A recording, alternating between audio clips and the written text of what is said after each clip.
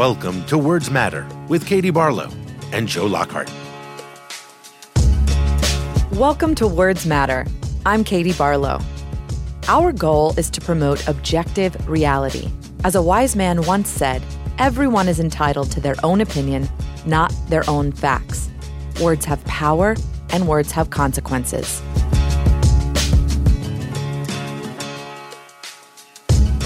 This week on Presidential Words Matter, we focus on leadership and comfort in a time of national tragedy, crisis, and mourning. On September 14th, 2001, President George W. Bush spoke at the National Cathedral in Washington, D.C., at a National Day of Prayer and Remembrance service. Just 72 hours earlier, more than 3,000 Americans had been killed during the most lethal terrorist attack in U.S. history. The country was still shut down. Commercial air travel was grounded. The dead were still being counted.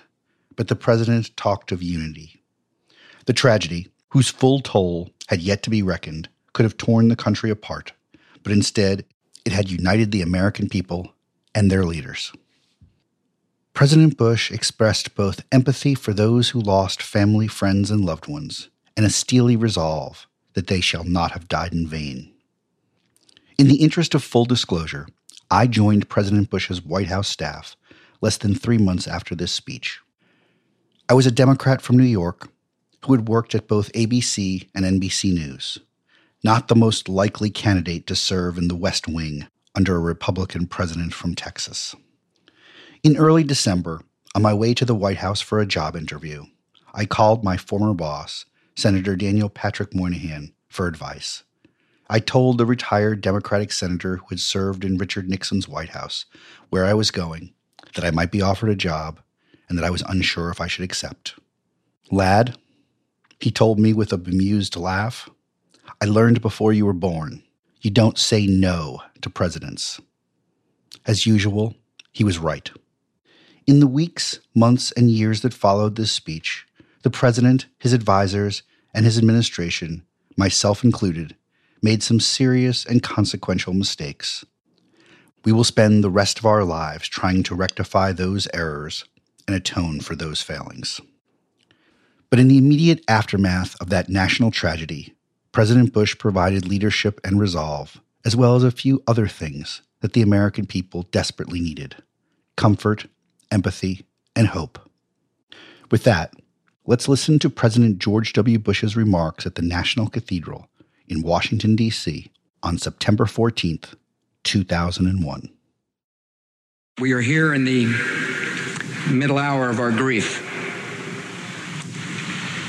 So many have suffered so great a loss, and today we express our nation's sorrow.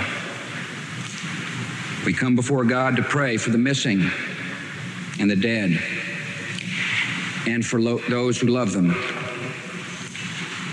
On Tuesday, our country was attacked with deliberate and massive cruelty. We have seen the images of fire and ashes and bent steel. Now come the names, the list of casualties we are only beginning to read. They are the names of men and women who began their day at a desk or in an airport, busy with life. They're the names of people who faced death and in their last moments called home to say, "Be brave, and I love you." They're the names of passengers who defied their murderers and prevented the murder of others on the ground.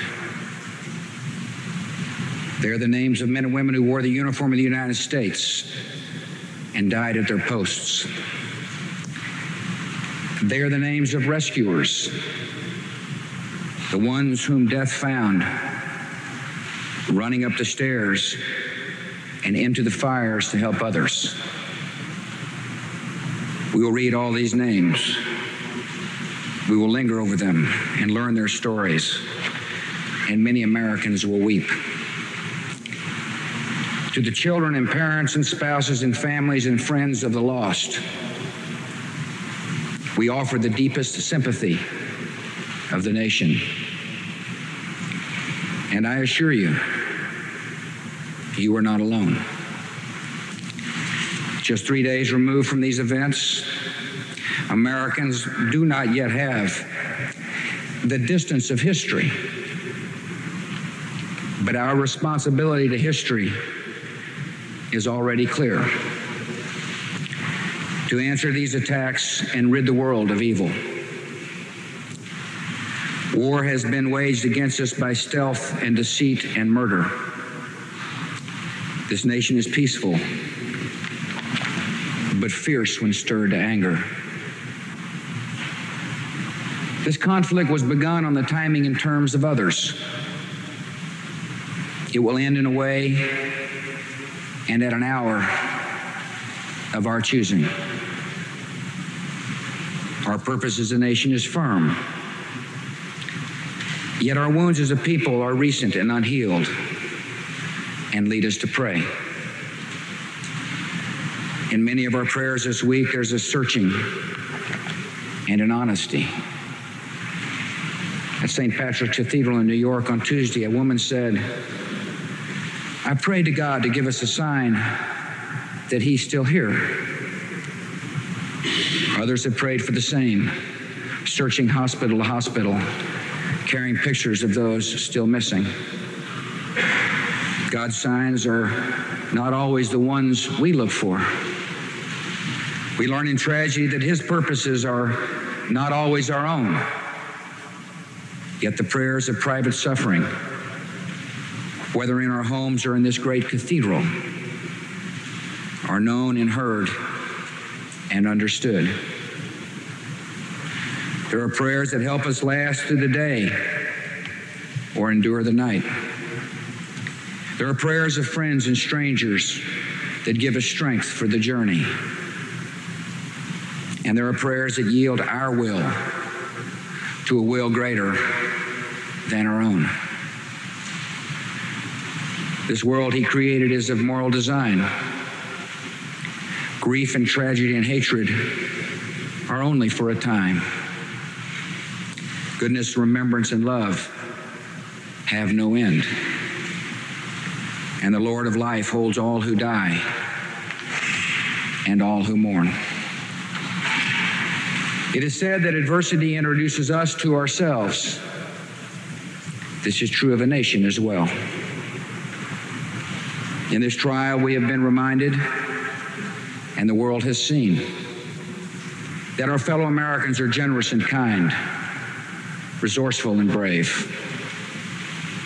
We see our national character in rescuers working past exhaustion, in long lines of blood donors, in thousands of citizens who have asked to work and serve in any way possible. And we have seen our national character in eloquent acts of sacrifice. Inside the World Trade Center, one man who could have saved himself stayed until the end at the side of his quadriplegic friend. A beloved priest died giving the last rites to a firefighter. Two office workers finding a disabled stranger carried her down 68 floors to safety.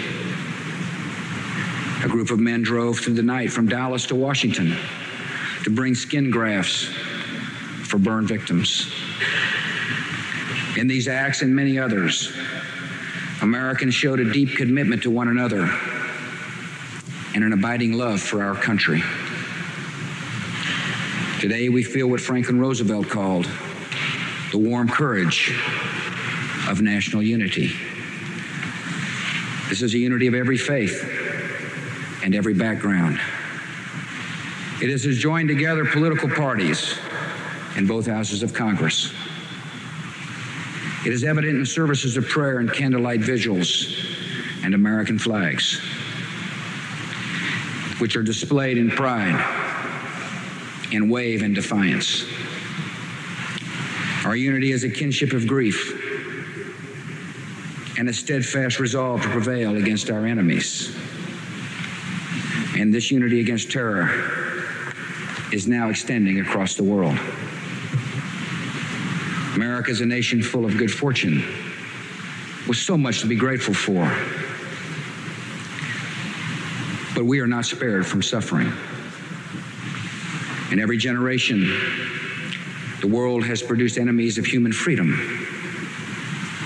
They have attacked America because we are freedom's home and defender. And the commitment of our fathers is now the calling of our time. On this National Day of Prayer and Remembrance, we ask Almighty God to watch over our nation and grant us patience and resolve in all that is to come. We pray that He will comfort and console those who now walk in sorrow. We thank Him for each life we now must mourn and the promise of a life to come. As we've been assured, neither death, nor life, nor angels, nor principalities, nor powers, nor things present, nor things to come, nor height, nor depth can separate us from God's love. May He bless the souls of the departed. May He comfort our own. And may He always guide our country. God bless America.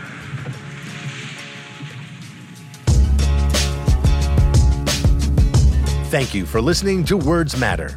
Please rate and review Words Matter on Apple Podcasts and other podcast providers.